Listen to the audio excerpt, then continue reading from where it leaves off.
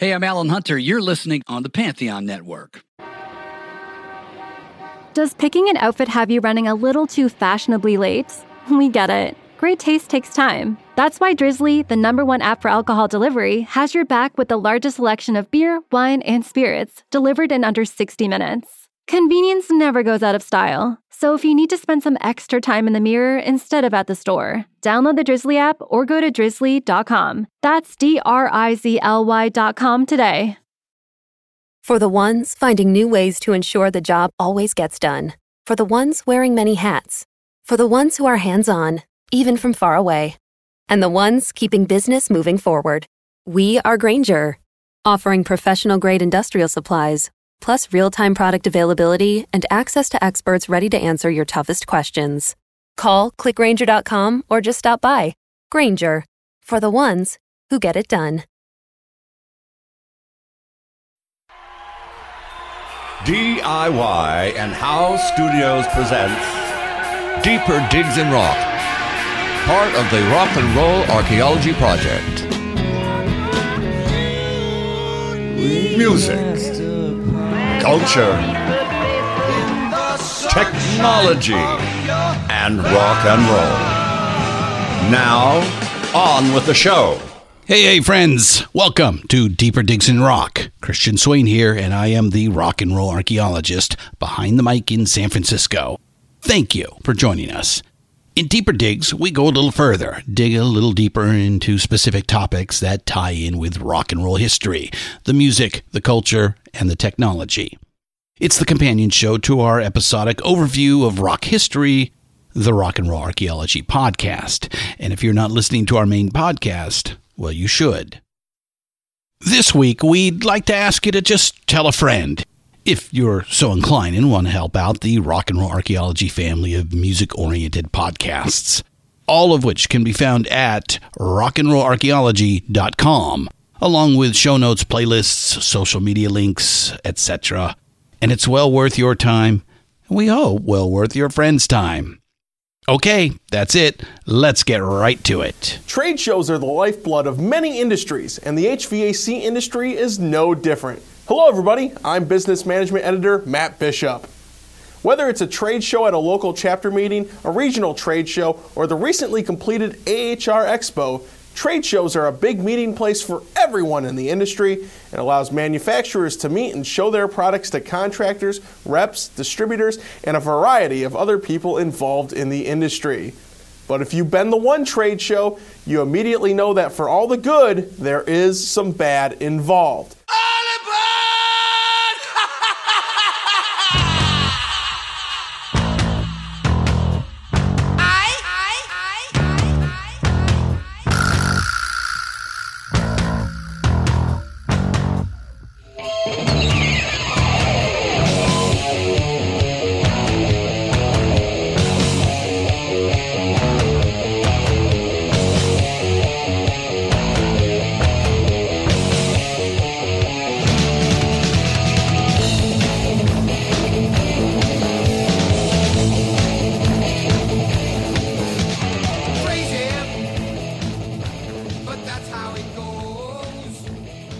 We have got something very special and a little different for you today. We're going to take you on a tour of the 2018 Winter NAMM show in Anaheim, California. Field trip, everyone. NAMM. What is NAMM? Some of you may be asking. It is not the heating, vacuum, and air conditioning trade show. I promise you that. The National Association of Music Merchants is an exhibition and conference where manufacturers of all things musical meet with retailers, distributors, and professionals looking for new gear, as well as maintaining and developing relationships in the business. And it's big, folks, attracting well over 100,000 visitors. It's 4 days of music bliss or music mayhem, whichever your pleasure. NAMM was born in 1901 when 52 members of the National Piano Manufacturers Association of America formed the National Association of Piano Dealers of America. The first trade show was held in the YMCA Hall in Baltimore in 1902. By 1915, leading lights of entertainment began showing up. Charlie Chaplin demonstrated proper piano sales techniques that year. Every year, a multitude of stars of varying degrees come to see the gear as well as to show off a skill or two. It is very exciting to see many of our heroes wandering around taking pictures and signing autographs. In 1919, the NAPDA officially changes their name to the present NAMM, reflecting all musical merchants beyond pianos. In 1980, NAMM moved to the Anaheim Convention Center for its annual winter conference. Other than a move to LA in 1998 for 2 years while the Anaheim facilities renovated, it's been home ever since. Beyond the primary mission of getting manufacturers together with the buyers and sellers of equipment, NAMM has also been a big proponent of music education. Early, it was informal and ad hoc, but now with NAMMU and the NAMM Foundation, it is a big factor to the organization. Coming to the show with me was my rock and roll archaeology cohort, Peter Ferrioli. We were able to hook up with Jack Van Breen of Guitar Showcase to get a buyer's perspective, as well as Aaron Alden, manager of the new Aftermaster Studios in Hollywood, and you will hear from them as well. All right, I think that gets you the broad strokes and the VIP pass. So, let's go to NAMM 2018. Go. Right. And that actually retrofits on a standard. Play along, cover your favorite artist performances. There's tons of fun stuff. But if you think about it, there are a lot of songs out there. There's one right there.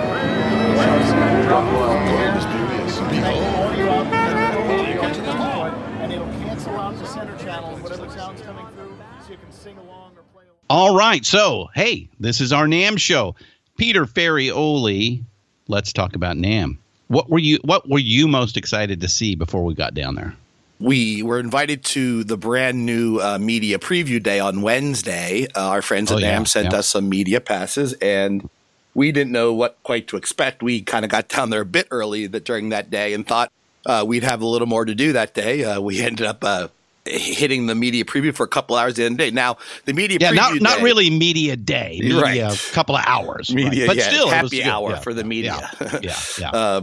It was interesting. It was in the hallway of NAMM as you first go into the main building. They probably had, what do you say, about 50 vendors maybe? Yeah. And, you know, most of these vendors obviously were selected for certain reasons. They were either cutting edge, had a new product coming out.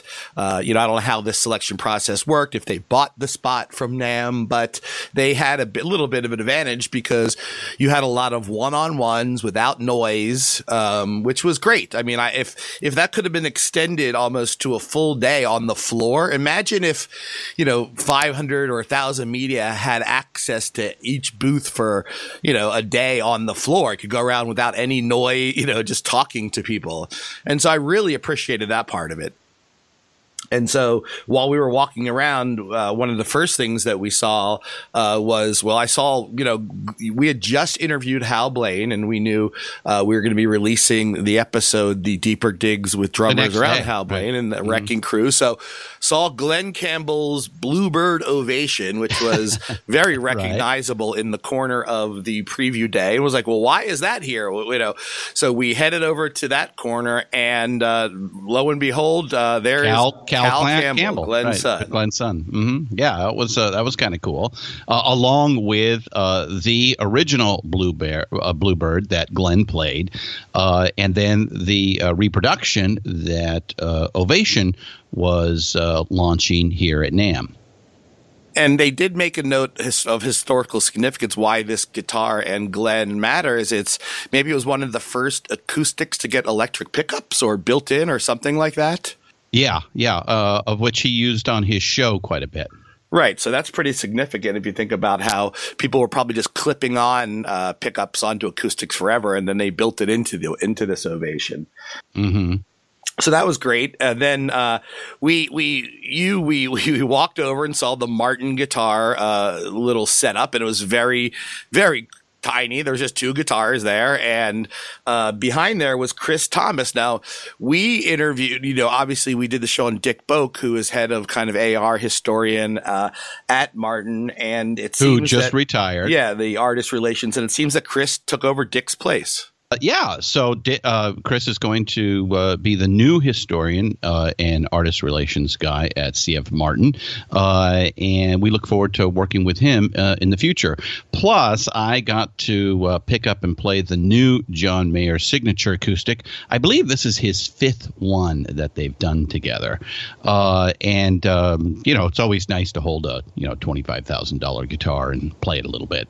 Yeah, it's a beautiful guitar, and one thing they did note there that makes it unusual, unlike other guitars, is that John has a preference to kind of finish the inlay work around the open part of the body throughout the neck, which is different than most guitars. On the hole, right, at the bottom of the neck and around the hole. So it creates an inlay complete circle. Yeah, which is very unusual and cool when you look at it. Oh, yeah. And, of course, it played beautifully. Yeah, I'm sure for the price it better. Better. And then one of the next things up that we got to preview, which I thought was very cool, and people probably thought it was weird looking at me testing it, was there is a virtual reality game for your Oculus or your HTC Vive gear where you went full VR. That's right. You headset, you put VR, you have little handles, and there is a group out there called Servios who is putting out all kinds of VR games you can download on Steam, but they were beta testing a game called Electronauts. Now, Electronauts is a music generation creation VR tool. It's not, there's some gaming aspects to it, but it's more an extension of, they're working with a famous producer, I think out of Norway, named Stargate. I may have said the country wrong, but I think he's Northern European, and he's helping them to fulfill a vision of when you're in the VR and you are creating music, you're using space, shapes, colors, your surroundings to be all the input into the beats and the different rhythms and whatever you're putting into the music, essentially, as a kind of full VR MIDI landscape. And so it's very, very much in its infancy. It was definitely elementary, but it looked fun, and it definitely was the start of something that's just going to get bigger. We had a great time at Media Day. It was the end of Wednesday, and we got to head out that evening to hang out with our friends at Zildjian. Yeah, a little celebration with our Zildjian episode, the company you keep. Folks, please download the podcast and take a listen to this wonderful 400-year-old story of one of the great musical manufacturers in the business. Yeah, and I think helping companies like that bridge into kind of the technology lifestyle, where we're a podcast, we're doing it in this format where people are listening to it. It works really good because I think you, as one of our guests coming up will mention, that one of the big vendors that we were surprised wasn't there showed up at another big show this year and is focusing more on technology and lifestyle and those types of things instead of I don't want to say the antiquated instrument, because there'll always be handheld instruments that we love, but it definitely has this feeling like there's a place where those two have to meet. And whether you're involved in a podcast like this or you have an app that does something and you're Gibson, Les Paul, Zildjian, a big company like that, you have to have the same advantages as the Moogs and some of these guys out there who, when music just transitioned to cultural lifestyle devices, they just had an advantage, a huge advantage right away. They were built for it. So anyway, we were happy to do that. We also went to NAMM with the idea that there's a lot more stories to be told through some of these amazing brands, whether is definitely Rickenbacker or Ludwig or Ernie Ball. All of them have their place in rock and roll history at some way and have influenced how we listen to music. So we were excited to be on the show floor and talking to people about telling their stories as well. Yeah, and hey, I was excited about some of the things that we were going to get to do that the NAMM folks invited us to this year. Some of the celebrations, the award shows. I'm definitely looking forward to the She Rocks event and the Tech Awards. It is going to be a full week. Yep, and let's start it off by getting in line tomorrow morning and seeing the keynote speaker, none other than Jeff Emmerich. All right, so off to Thursday. Well, no, as far as this show is concerned, it means a lot to be able to present an award like that to someone like Jack, because it's a great accolade, from... Have you noticed that as bass players or as musicians, some of you may have experienced that you've sort of plateaued out for a number of years or certainly a long time? Does that sound like your experience, where you can sort of play the same songs? What's your favorite applications? iOS, PC, Mac, Android, our company is myself and my wife. So, this is the top end of the line. I primarily do the engineering part of the company, so I design and this is the CTX 5000. Yeah, design the modules, software, hardware. So now Thursday is like, the big meeting day for the attendees and the exhibitors. It's the real reason that everybody's there. It's the chance for the sellers to meet their buyers and their buyers to meet their sellers. That's part of the reason why you and I were there, Peter. We were we just accomplished what we called our Zildjian project, which was the official Zildjian podcast that we put together for them, and we were talking to multiple manufacturers. So what was your takeaway on that Thursday?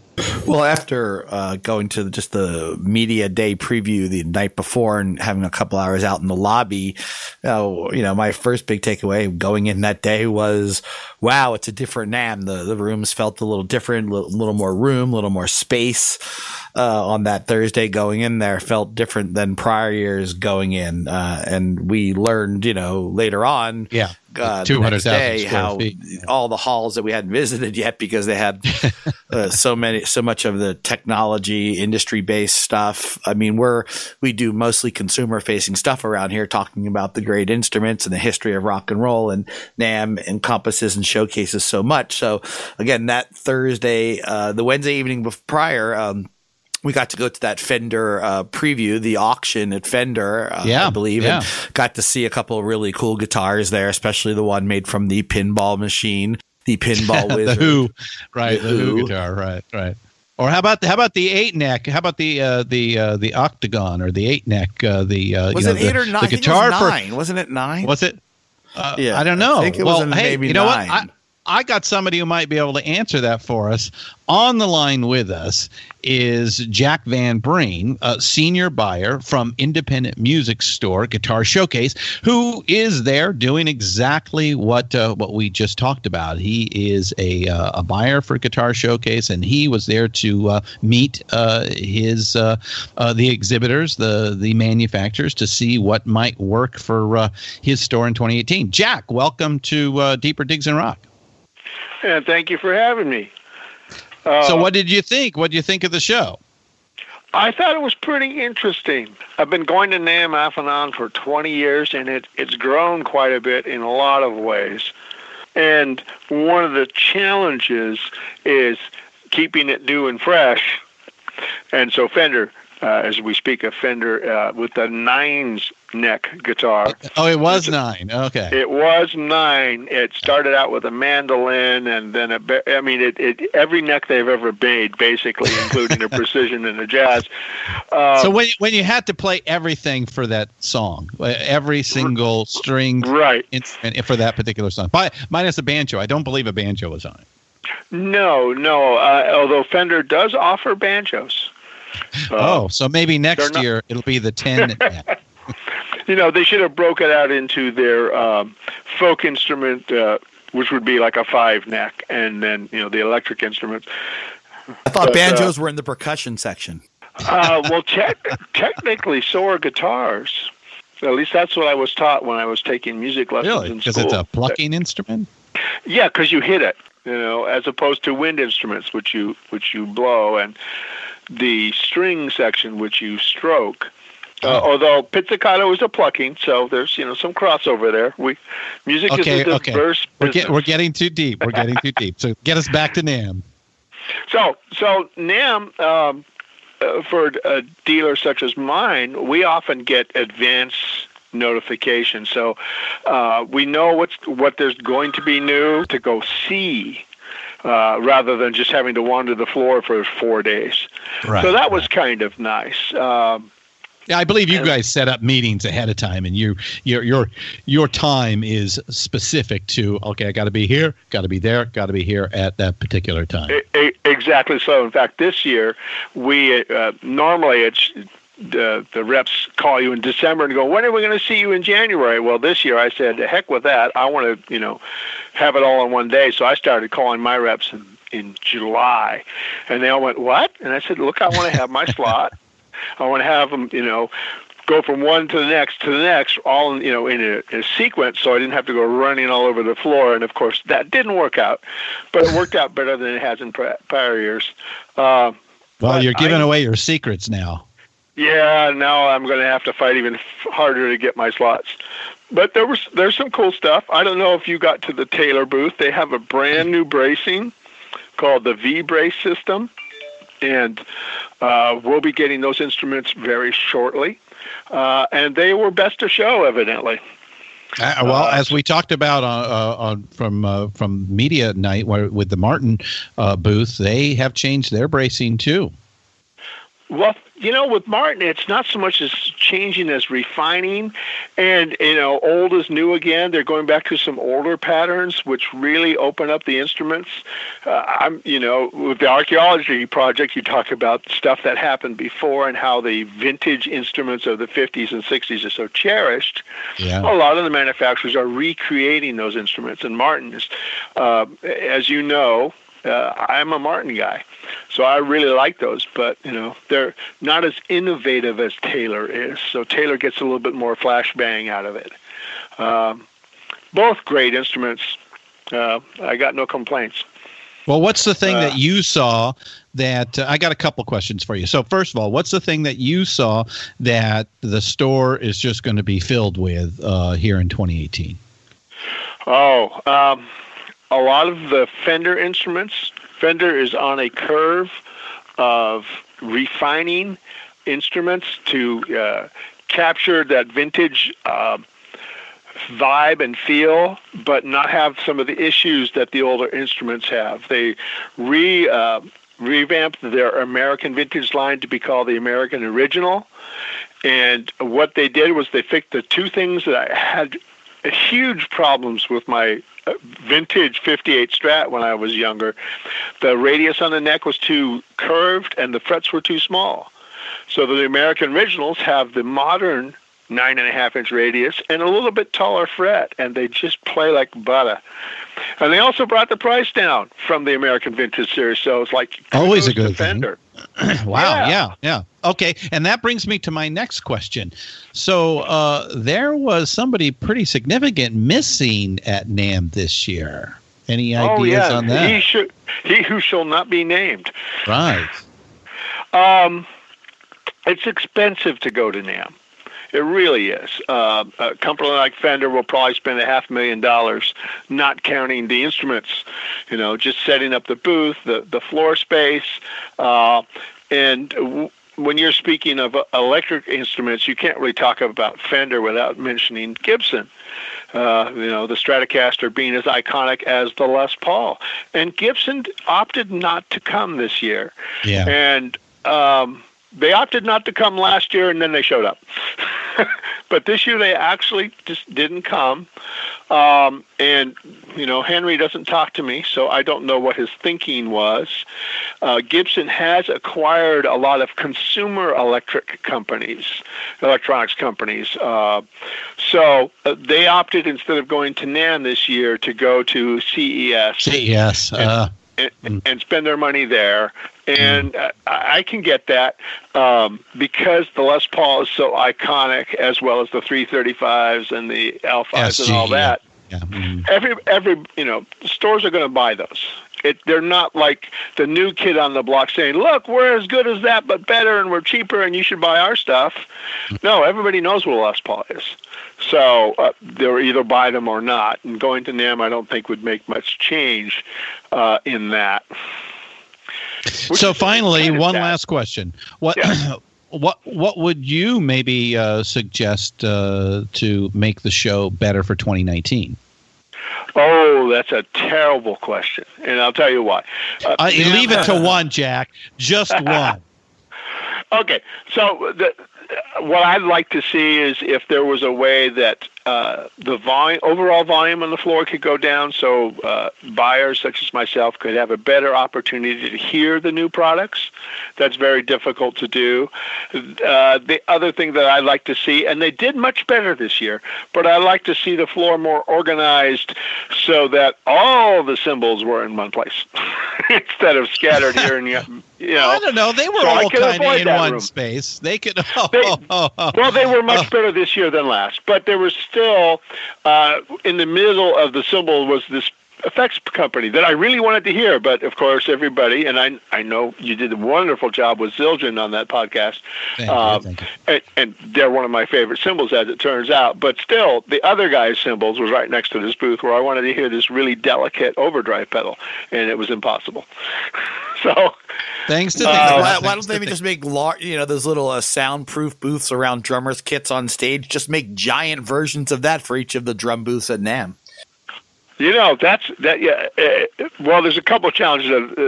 Those screens, those plastic screens, are brutally expensive. What we need is Scotty to give us the formula for transparent aluminum. But Star Trek Episode 4, right? Got the reference. Exactly. Yeah, that's that. Well, I still have to catch up with the rest of them, but yeah. So yeah, stuff to make it easier to hear. I realized that NAMM likes to encourage actual retail customers to come by, but it's difficult for the buyers to get to this stuff when everybody's lined up to see the latest and greatest whiz-bang guitar player just to get his autograph. Oh, you mean like Bootsy Collins? That was insane. Well, let's be honest, and this isn't how many buyers are actually left. I'm not saying you're an old breed, Jack, a dying breed, but the number of retailers out there distributing and buying is less and less every year. Yes, and we hope to buck that trend, and I think we're going to be successful at it. But still, and in our case, I wrote my big orders the week before. I have my vendors that I know have good. I trust my rep to sell me, this is what you're going to sell, and he's right, so I buy a bunch of that, and this other guy's right, and I buy a bunch of that. But the new stuff that comes out, the stuff that I like to get a little bit ahead of the curve, or the company can't afford to send reps out all over the country to demonstrate their product, they're getting short shaft because I don't get to see their product because Bootsy Collins has filled the aisle. So, that's just a take on it. Now, I have to say, I do have to say, for my first NAMM that I went to, and this goes back a few years, they closed the show was closed with Jaco Pastorius and Peter Erskine jamming insanely loud, and I didn't mind at all. So, to each their own. Hey, it's still 108,000 people showed up. They can't all be wrong, but things to think about, things to and I believe every year NAMM does make improvements and takes feedback and acts upon them. Actually, they do. I filled out my little survey, and we'll see how they go. And interestingly enough, my volume complaint on the last day of the show, I got an email explaining to everybody they need to keep the volume down. And I thought, okay, so what you should have done was sent that out on Wednesday, not Sunday. But everybody understands. We all try to work. We're all, and most of us are musicians. We do it because we love the instruments, we love the pedals, and we get carried away when we're demoing it. Turn down so I can hear myself is a common refrain. Yeah, so I can turn up to 11, right? Yeah, exactly so. Right. All right, Jack. Hey, thanks for your comments. We really appreciate it. Thanks, Jack. Yeah, you guys keep rocking. Hey, one last thing before we leave Thursday. We got to talk about the keynote address with Jeff Emmerich. We were lucky enough to sit into a 2+ hour breakdown of Jeff working with the Beatles and beyond. What do you think of that, Peter? Well, that was, again, one of the highlights of NAMM for me, just especially after we had just released episode 14, I Love to Turn You On, and had been in the midst of listening to the remastered. Beatlemania. Right. Well, the remastered 50th years of Sgt. Pepper. We had been listening to it and hearing all the people go back and forth on how great it was or great it wasn't. But then being in the room for 2 hours and listening to the man who was in the room for all those years and his personal anecdotes and saying his personal love of the song, and then hearing it over, so the Beatles, again, you were mostly putting on the Beatles. You don't go to hear the Beatles in a large, you don't see them at the film, or when I say like a theater, a concert room, you put them on your stereo or your iPod or I'm listening to the Beatles, but we got to hear them in that amazing sound they had at NAMM in that room. We got to hear, A Day in the Life or Tomorrow Never Knows, and seeing Howard Massey bop his foot along and Jeff Emmerich kind of singing along and bopping along to these recordings as if they were in the studio and they were just recorded the day before. Right. Yeah. I was like, I was feeling really, again, part of history and feeling a little like this was just incredible, and how he was a very relatable he's just a very relatable person. He and hearing the stories of the fader and Paul looping things and the buttons and just the politics that went, he was pretty honest about some of the politics that happens in the studio with the labels and who brings who's guys in to do what. Hearing it right from the horse's mouth was just incredible. Well, of course, I'm hoping to get Jeff on Deeper Digs in Rock for a one-on-one conversation here shortly. So we talked a little bit about it, and hopefully we'll make that happen for everybody. So, all right. Well, that takes care of our Thursday. On to Friday. We also have some music for you here tonight. So it's my pleasure to introduce from San Francisco, the world's only all-female tribute band to Queen, the Killer Queens.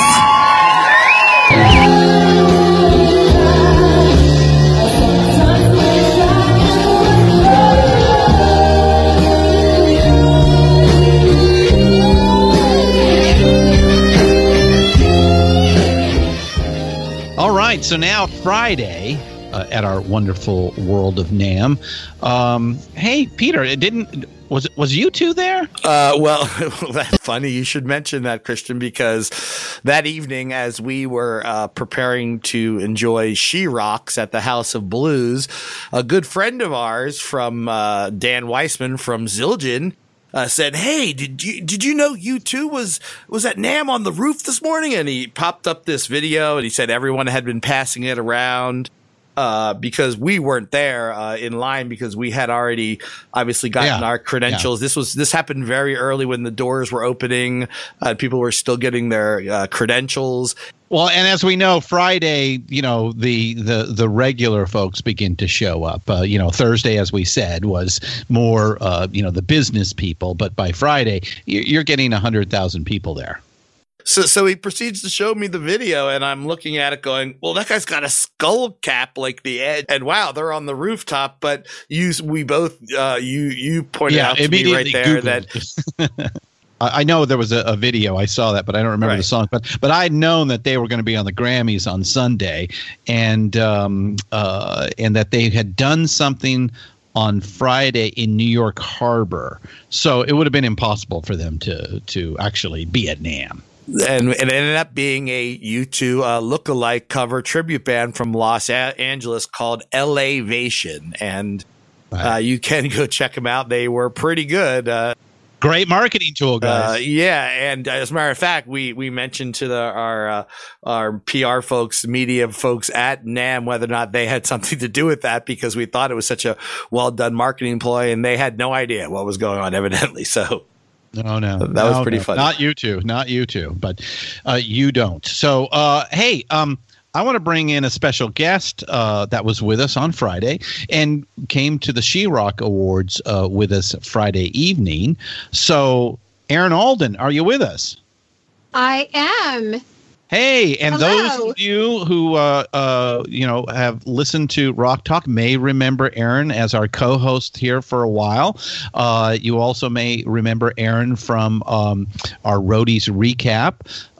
Erin is the mother of Devil Child from that show, Ethan Alden. So, Erin, first of all, let's get your thoughts on NAMM on Friday. You actually brought us to the new 200,000 square feet of space that the Anaheim Convention Center opened up that NAMM used wisely and gave a little bit more space, especially over last year. It seemed really, really packed last year, whereas Friday and Saturday this week or this year seemed a little bit more conducive to getting some good business done. So, but you brought us down into that new section, so I think you had friends. Yeah. Well, so that new section, thank you, NAMM, for bringing that new section in, because boy, did it make a difference. For the people that have not been to NAMM before, it's almost like if you were to do a microscopic look at a million ants moving around at fast forward speed. Right. That's kind of what it's like at NAMM. And as we all experienced, very compact in the past until this year, but yeah. and also just trying to find one another amongst all those million ants can be very challenging. But I want to say maybe at least 20 of my friends that I ran into all said, God, isn't this great? They added space. And so, thank you for that. It really did make a difference. And it was a great new floor. I mean, certainly you're there to see the best tech, the best old, new, whatever. It's happening. And I was really impressed, God, amongst, for me, it's kind of like old home week because everybody's together, whether we see each other a couple months a year or it's just once a year. Typically speaking, it's where everyone shows up. And I think we picked a really good day, right? So we got to see a lot of people that you guys knew and certainly a lot of my friends that you didn't know. So there were great meetings. I love always going to see like some of my favorites. I love Slate's booth. That Raven console is just the slickest thing ever. Yeah, Slate Audio. Yeah, that was a pretty cool place. Mm-hmm. And then one of my other friends, Paul Wolf, who was the designer of API and ToneLux, he had a new small console with plugins that he was pushing, which is called Fix Audio. Right. That was awesome. Mm-hmm. And he's also now a new winemaker. Oh, don't I know it? It's a fine wine, by the way. Fix Wine. It was fantastic. Right. I mean, there was a lot to see. The Ernie Ball area was jam-packed with, they always have musicians there for signings and playing. Tony Levin. Yeah, Tony Levin was there. Yeah, there were several people there. Hey, let me throw one last thing. Let me throw something to everybody so they know, why you were there at NAMM. Erin Alden is the manager at Aftermaster Studios in Hollywood, and Aftermaster is a fairly new studio. It's been open for, is it about a year and a half now? Yeah, so we're just coming upon a year. I mean, Aftermaster company has been around for many years, but the studio itself, it was originally owned by Graham Nash. It was built by Graham Nash in the late 70s and was home of his first label, which was Rudy Records. And that was really a classic, important time of music. Joni Mitchell, Chris Christopherson, you name it, Leon Russell. They were all there during that time frame. And after he left, it went through a couple owners, private owners, and then we had an opportunity to take it over because our offices are next door, actually in the historical Alfred Hitchcock's offices. Right. So Yeah, so Shelly Yakis, if you don't know him, look him up. I mean, it'll just blow your mind, really. Yes, an engineering on every god. iconic Yes. album. Yeah. So Shelly Yakis and Larry Rickman, our CEO, took over the space and just really brought it back into its glory. This beautiful space, and yeah, so we've been up and running since February, almost a year. We've had some awesome people come in, as of late. And yeah, so I went there certainly to geek out on new stuff for the studio, and boy, hang did out we. with you guys, Right. which was great. I had a blast. It went by way too fast. And we made a full day of it because what did we do that evening? Yes. We drank. Oh, I mean, besides that. Yeah, So we did have a cocktail or one, and then headed over to the She-Rock Awards. So we were very fortunate to be able to go this year as media to cover the 2018 She Rocks Awards, and that's with an exclamation. So it's She Rocks Awards. She does. It's not the She Rocks Awards. Anyway, it is hosted every year for the last, I believe, 6 years now by the Women's International Music Network. That's WIMN.com. And they honor different women in the industry, not just music artists, but women who are working in technology, working in retail, working at all levels of production. Studio managers. Let's not forget that. Yeah, don't forget that, of course. Are you looking for an award there, Aaron? Well, hey, listen, Who isn't, it's always right? nice to get an award for something, right? Right. Just quickly, like the Guitar Center director of merchandising, a woman who founded She Shreds Media, they all won some awards. But, mainly everyone's there to see the big names. And this year, the top honoree was Pat Benatar, who's won 4 Grammys. And she unfortunately was ill and couldn't be part of the celebration. But we also got to enjoy Melissa Etheridge, the B-52's Kate Pearson and Cindy Wilson. We had Exene Cervenka, of course, the vocalist for the punk band X.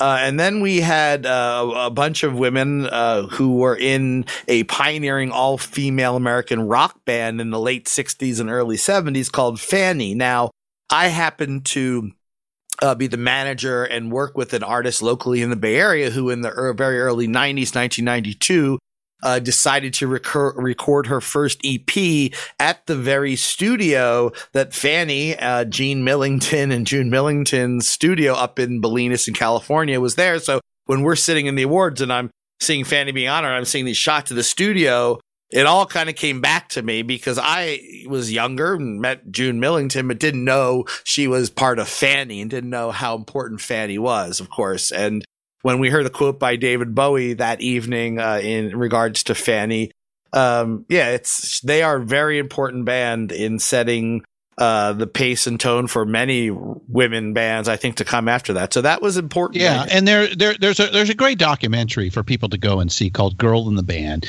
from 2015. You can stream it and get a good understanding of how important this band was to show that women could definitely rock back in the day. Well, and it should be noted, too, that they still can. In fact, they played a video for their new single that they're doing, that they just did. And I got to tell you, those women was pretty cool. Yeah. Great. Yeah. It was super cool, and they sounded incredible. One of the presenters we didn't know would be there, was Shirley Manson of Garbage. And that was pretty she cool looked as amazing. Well. Yep. Oh, and I do think that her speech was the highlight. She was just so poignant and so. Well, you can't go wrong with quoting Hunter S. Thompson. Right, of course. And I mentioned Melissa Etheridge, who earlier in the evening played over at the Yamaha All-Star stage over at NAMM. I believe that Michael McDonald of the Doobies played, and then Melissa Etheridge came out and played a couple songs as well. And we should say that the way that She Rocks Awards works is that they give the award to the honoree, and then essentially we hear a cover version. The honorees themselves didn't play their own music, but so when the B-52s or when Exene of X won, a younger up and coming artist would then come out and play one of their songs. That's got to be really mind blowing and nerve wracking at the same time. Oh my God! Well, how about you, Aaron? I mean, you guys tell me. You guys are performers. Well, I mean, several of them did say, "I can't believe I'm standing here right now, and I'm nervous, but I'm going to do this as best I can." But I felt it. I thought that all the performers did a really great job, certainly under that pressure. One thing that I'd love to see the next time around is I would have loved to have seen them singing together as a duet or something, where you could still see the original artist and maybe with the new artists coming together. I would have loved to have seen that. That's a great idea. I think that's a fantastic idea. It would be nice to have these, and to be honest with you, that's something the Grammys have been doing for a decade now. Is of course. Pairing a classic artist with a younger up and comer or established fairly new artist, and there's been some really good fireworks that have come out of that. So definitely something that maybe She-Rock should think about. We did get the all-star finale with them singing Respect. They all came out together at the end, and we did hear kind of an all-star jam, which was very cool. All in all, it was a great event hosted at the House of Blues in Anaheim. It doesn't look like it's much from the outside, but it's a giant place inside. I mean, I think there were 3 parties going on. Yeah, 3 different. Yeah, that's actually one of my new favorite places. I've seen a couple shows there, and it's a easy place to park at. There's lots of stuff around there if you want to go and have dinner or something, and then go to the House of Blues. Either way, it's a great spot. I loved it. I thought that the She-Rock Awards did a great job. They hosted a great party. And definitely, I look forward to going again next year. And perhaps we will nominate you then. And I will that would be great. We may be there. I'm not Fantastic. part of the Women's Network, but I want to honor Aaron Alden, manager of Aftermaster Studios. Right. Well, Aaron, it's great again having you with us here for another adventure with the 3 of us, the 3 amigos, amigos is probably male, right? So amigues. I don't care. I'll take it. I like it. She-Rock, Aaron Alden, everybody. Buenas noches, mi amigos. As Hunter Thompson once so famously quipped, the music business is a cruel and shallow money trench, a long plastic hallway where thieves and pimps run free and good men die like dogs. There's also a negative side. In 1999, David Bowie told Rolling Stone magazine, "One of the most important bands in American rock has been buried without a trace, and that is Fanny. They were one of the finest rock bands of their time in and around 1973. They were extraordinary. They wrote everything. They played like motherfuckers. They were just colossal and wonderful. They're as important as anybody else who's ever been, ever. And it just wasn't their time. So revivify Fanny, and I will feel that my work is done." And that's a quote from David Bowie.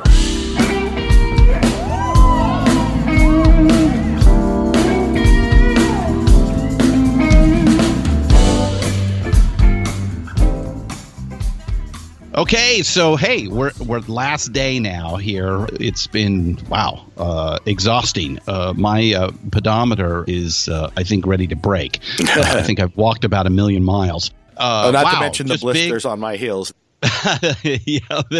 Yeah, just so big. Really, I can't talk enough about that extra 200,000 square feet that just kind of opened things up. It made it much more comfortable and able to talk to people and get some business done. So that was really good. That was important because, as we well know, when we walked in on Saturday, there were a lot of people there. Yeah, the crazies begin to come out on Saturday. I mean, to the point of I think there must have been a Comic-Con or down the street because I kept seeing all kinds of costumes that maybe belong a little bit more over there. No, everyone's there on Saturday to be seen. Lots of posers, lots of wannabes. So it becomes from there's the sexy thing. maid, the sexy cave woman, the sexy whatever. Yeah. You've got it. And here's the problem, folks, with this is that in LA, that's every day. So, so it's like that's, if this was, NAMM was happening again, this was summer NAMM or this was some place in the Midwest. I mean, people are just like, this is just another day in LA. That person dresses like this every day. But I will say this. I had a thought, and that was there was nothing really shocking except maybe the guy who was dressed as the Predator, just because, oh, wow, that took some work to do. But that's the thing in music is, there's always this edge that you were trying to get to that spoke to the next stage, the future, what have you. And it's just so hard to be shocking these days. In the infamous words of Perry Farrell, Jane's Addiction, nothing's shocking. Well, and the one thing on Saturday I noticed right away when walking in is that every booth has some type of celebrity. Within like 1 minute of walking in, there's Dweezil Zappa, there's Rick Nielsen from Cheap Trick. The first couple of days, there's a lot on, when we're on Thursday, there's a lot less of that, it feels. And then as it, things get added, except for Ernie Ball, except for Ernie Ball, there's always somebody at the Ernie Ball. Now, I have a theory that the musicians, they're forced to go to the Ernie Ball booth at NAMM every year and supply at least an hour of their time so they could pick up their annual allotment of strings. Yeah, I'm sure it's in their contract. I mean, that's the way a lot of these, these sponsorship deals work. Again, a crazy day, another good day. Hey, we had some good conversations. I think we ran into Dave Wish from Little Kids Rock that we had just done a promo for. That was really exciting. Dave was dressed as Willy Wonka. He was awesome. You can't miss him. Right. Actually, just to tell the story, I had been talking to somebody. You had moved on, and I turned around and I had seen the Willy Wonka out of the corner of my eye, and I was like, oh my God, another costume. And why Willy Wonka? And then I turn around and you're talking to him and you're like motioning me over. I'm like going, no, I don't want to talk to Willy Wonka. But luckily it was our good friend Dave Wish, who then it was like, oh my God, who we'd never met. We just conversed via email. So it was really nice to meet him. And all of a sudden the Willy Wonka costume made perfect sense. Well, he works with the NAMM Foundation and Little Kids Rock does. So check out littlekidsrock.com. And speaking of the NAMM Foundation, you and I got to attend a NAMM Foundation event supporting women, and it was a great band upstairs in the hotel which you knew one of the members well. Yeah. So the band was Killer Queens. They're actually a San Francisco-based tribute band to, obviously, Queen, and their new guitar player, Juliana Tarter, who plays Brian May, I've known for a long, long time. And so it was great. She's a great guitar player. It's a great addition to that band. The band itself was really fantastic. Yeah, a lot of fun. Nina Noir, who plays Freddie Mercury, leads the band, and I think she's got the chops to do it. So if you get a chance, they're definitely worth seeing as a tribute, certainly. And we saw a few other musical acts throughout the week, and it's always hard because there's a lot going on. People get really tiny slots. You're running in, rooms are crowded. They're trying to play over noise. They're playing instruments they're not used to. So, to say that you go to NAMM for good music is definitely not the case in general. I've noticed over the years. I mean, once in a while you find something that's like, wow, in the right place, in the right time. And this year, you and I were in the D'Angelico room, which is really nice, tiny, soundproof, evidently. Best thing of NAMM. Because we heard a 14-year-old Brandon Taz Niederauer shred people's faces off in guitar, and it was pretty awesome. I still think that's the best thing I saw at NAMM. It was about 40 minutes of Taz just leading. He's 14, leading this, and the band's pretty great themselves. Yeah. So everybody in that band rocked. Along with at the very end, they brought up Leo Nascitelli. Leo Nocentelli of the Meters to come and play a little guitar on. Now, when you just song. threw out the word the Meters, folks, you have to understand that this was the Funky Meters who, at the end of the 50s, started playing music and became the Meters. And you go back to Iko. I mean, they're just a traditional New Orleans. Out of New Orleans. He must be 80 years old. Certainly getting there. But to have this 14-year-old and then Leo, I mean, this band, they had to be amazing, like you said, because his energy at 14, you're going to have to keep up with this kid right now. Right. And it was funny. I'll tell you, when Leo jumped up on stage, he definitely took over the whole thing. Taz was like, "Okay, let's go," and the guy was like, "Hold on a minute, I'm not ready." And God damn it, this is my song. It's the Leo show. No, definitely. That's and again, but it was fun. All in good fun. Meters and owning the props. All these decades, paying the respect. And Taz did back off. I don't think he took a lead when Leo was up there. He actually, paid him, all respect to him, which again shows this sign of maturity for someone who's 14. And hey, a big props to D'Angelico, man. Not only did they always have some really hot acts playing throughout the day, they also did a great job of marketing. I mean, you they always say, you mentioned when we were walking around. Yeah, the fact that impressions are what sets your mind, and that's what a company should go after. And they had several little displays throughout the show that kept you thinking D'Angelico, which isn't that the point, boys and girls? So good job on that. Yeah, if you can afford it, go for it. That for sure. I think Gibson did that last year in a few places. We saw the Thrones chair. I remember seing Gibson around a bit last year, and obviously not here this year. We also got to see Lawrence Juber, who we interviewed last year. Yes. Lawrence was great, and we got to talk to him for a little bit. That was fantastic. Lawrence is an amazing acoustic guitar player, and was up there for a little bit. Doing his thing. And then also we kind of walked in on Jeff Berlin giving lessons.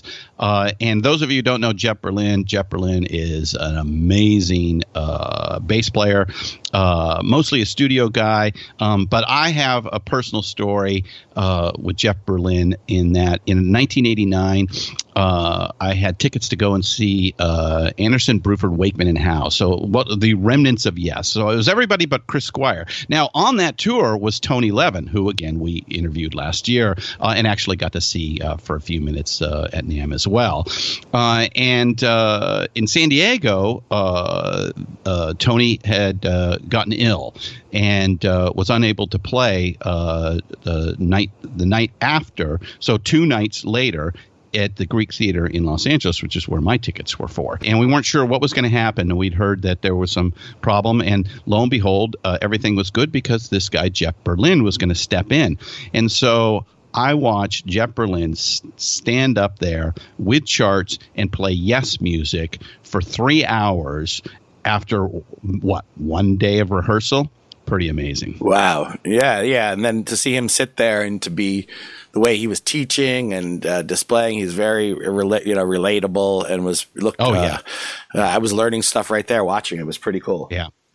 Now, most important of Saturday, of course, was we were invited to the Tech Awards, which was going to honor Jackson Browne and the Section on the famous side of things, along with the awards themselves. Yeah, the Tech Awards, Jackson Browne was up for the Les Paul Innovator Award they give to the big name artist every year. Jackson's claim to fame was, I guess, recording live tracks.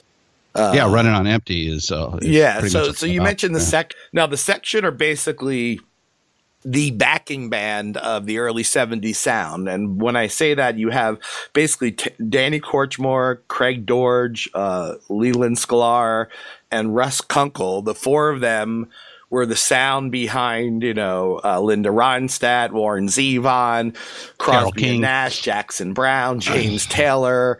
I mean, it goes on and on. If I were to say songs like Werewolves of London, You've Got a Friend, Doctor My Eyes, I mean, that's them. That is... Yeah. They were kind of like the LA studio cats in between the wrecking crew, which kind of ruled the 60s, and then the guys who came out of Toto, came out and became Toto in the later 70s. They were kind of in the and in fact, speaking of Toto, the man who inducted the section was Steve Lukather, who learned his chops from the guys in the section. Yeah, a couple other members of the section you might know are Waddy Wachtel, a guitarist, and David Lindley. Yeah. Now, neither of them were there, but they played an important part, again, in a lot of that sound as well. So we had them being inducted, Jackson Browne as well. There was kind of separate inductions, but it all culminated in them coming together. We got to see some great video, and then they performed a couple songs, including Running on Empty, which I've been seeing around on Facebook now as a big moment where they all kind of came back together and played. Who knows if that'll ever happen again? And you and I got to see Jack. Right. This is our. Here's something a little weird. Yeah, for 2 years at NAMM running, we've seen Jackson Browne play now. That's right. Although we had to go find him the first time in L.A. at the anti-inaugural ball, which wasn't really a part of NAMM. But yeah, Jackson opened that show, and now this year we got to see him receive the Les Paul Innovation Award. So good on Jackson, and then all the winners. In fact, we were at the table with all the winners. That's right. There was it was like all of a sudden, boom! We were fist bumping as they came back with their awards. Yeah. So, including a piece of gear, the new Line 6 foot pedal that I have my eye on. I see. And so before we wrap up our NAMM special episode here of Deeper Digs the Rock, Christian, I want to apologize to all the listeners for my voice going in and out and being scratchy, as I'm a lifelong Philadelphia Eagles fan. And we won the Super Bowl, and I was there screaming my head off for a couple of days. So thank you, folks, for bearing with me and my throat. Actually, you went to all three playoff games, right? Yeah, I went to the NFC Yes, I went to Philadelphia NFC Championship, but the Super Bowl. But I just had to get the Philadelphia Eagles. They are Super Bowl champions somewhere on one of our podcasts recorded in eternity. So thank you for the opportunity, Jim. All right. So final thoughts on NAMM 2018. Wow. Well, it was really well done. We're well put together. Props to the whole NAMM team from top to bottom. I said we came up with some great points from Jack and some of the things we would have done better. I'd like to see a bigger media preview day, more opportunities for one-on-ones there. But looking forward to doing next year. What do you think of NAMM? Again, I think that adding that 200,000 square feet just made it so much better. There's just getting to be too many people, and they were expecting another 8 to 10% add this year. So, having that just made it a very civilized. We could continue to talk to people and be heard and have a conversation, and it allowed people to spread out a little bit. I also like that they split up the various instruments together. That made a little bit more sense. So I think that was going. I know Jack mentioned that they could do more of that, and they probably will. Obviously, there was plenty to do there. It's very nice to have both the Hilton and the Marriott across from each other, right in front of the Anaheim Convention Center. There's always a party going on somewhere. There's plenty to do. There's music that is constantly around. You can find anything you want. So if you get a chance, listeners, diggers, find a way to get to NAMM in 2019, because I guarantee you'll have a good time. All right, Christian. So with that, let's hear the epic performance with Jackson Browne and the section doing Running on Empty. And we'll see you at NAMM 2019.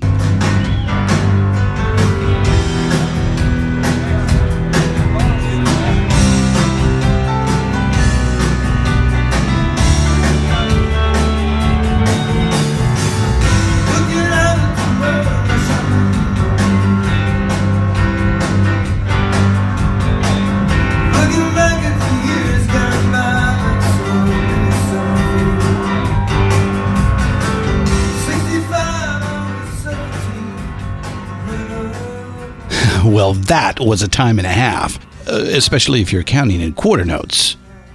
Okay. Lots of fun, lots of interesting times. We also got to see a little of history actually being made. We really hope you enjoyed getting a peek at what happens at the largest professional conference in the world that is dedicated to music. If you are interested in going to NAMM 2019, talk to your local musical instrument retailer. They get to invite several guests each year. Our thanks go out to Shalise Zolezzi and Jean O'Keefe of NAMM, Melissa Dragic Cordero of Mad Ink PR for the She Rocks hookup, and Dan Wiseman, Director of Marketing and Brand Activation at the Avidus Zildjian Company. Hey diggers, thanks for stopping by, and come back real soon. And please tell a friend. I'm Christian Swain, and this has been Deeper Digs in Rock, a production of Rock and Roll Archaeology. Thanks again for listening. Now keep up the rockin'.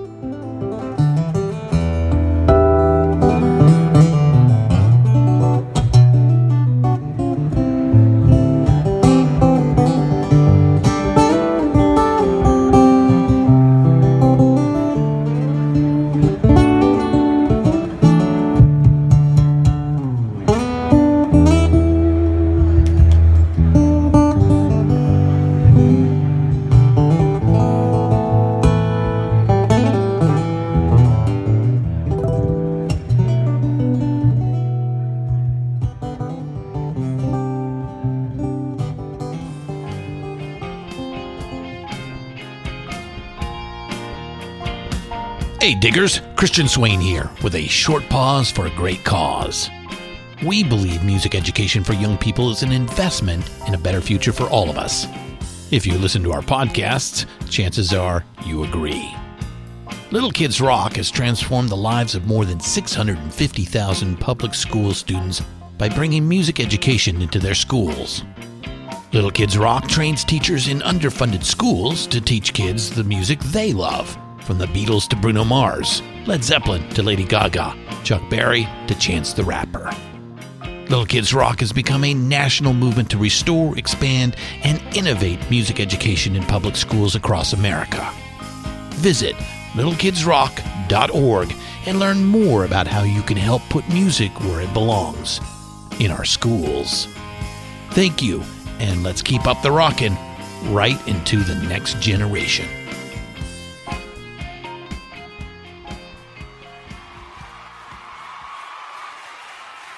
Deeper Digs in Rock, produced and hosted by Christian Swain. All sound design and incidental music by Busy Signal Studios. All quotes performed by actors unless noted. Playlists can be found at iTunes, Google Play, and Spotify. Please purchase these great and important tracks. All songs, clips, and references can be found on our show notes. Please visit rnrap.com for more information.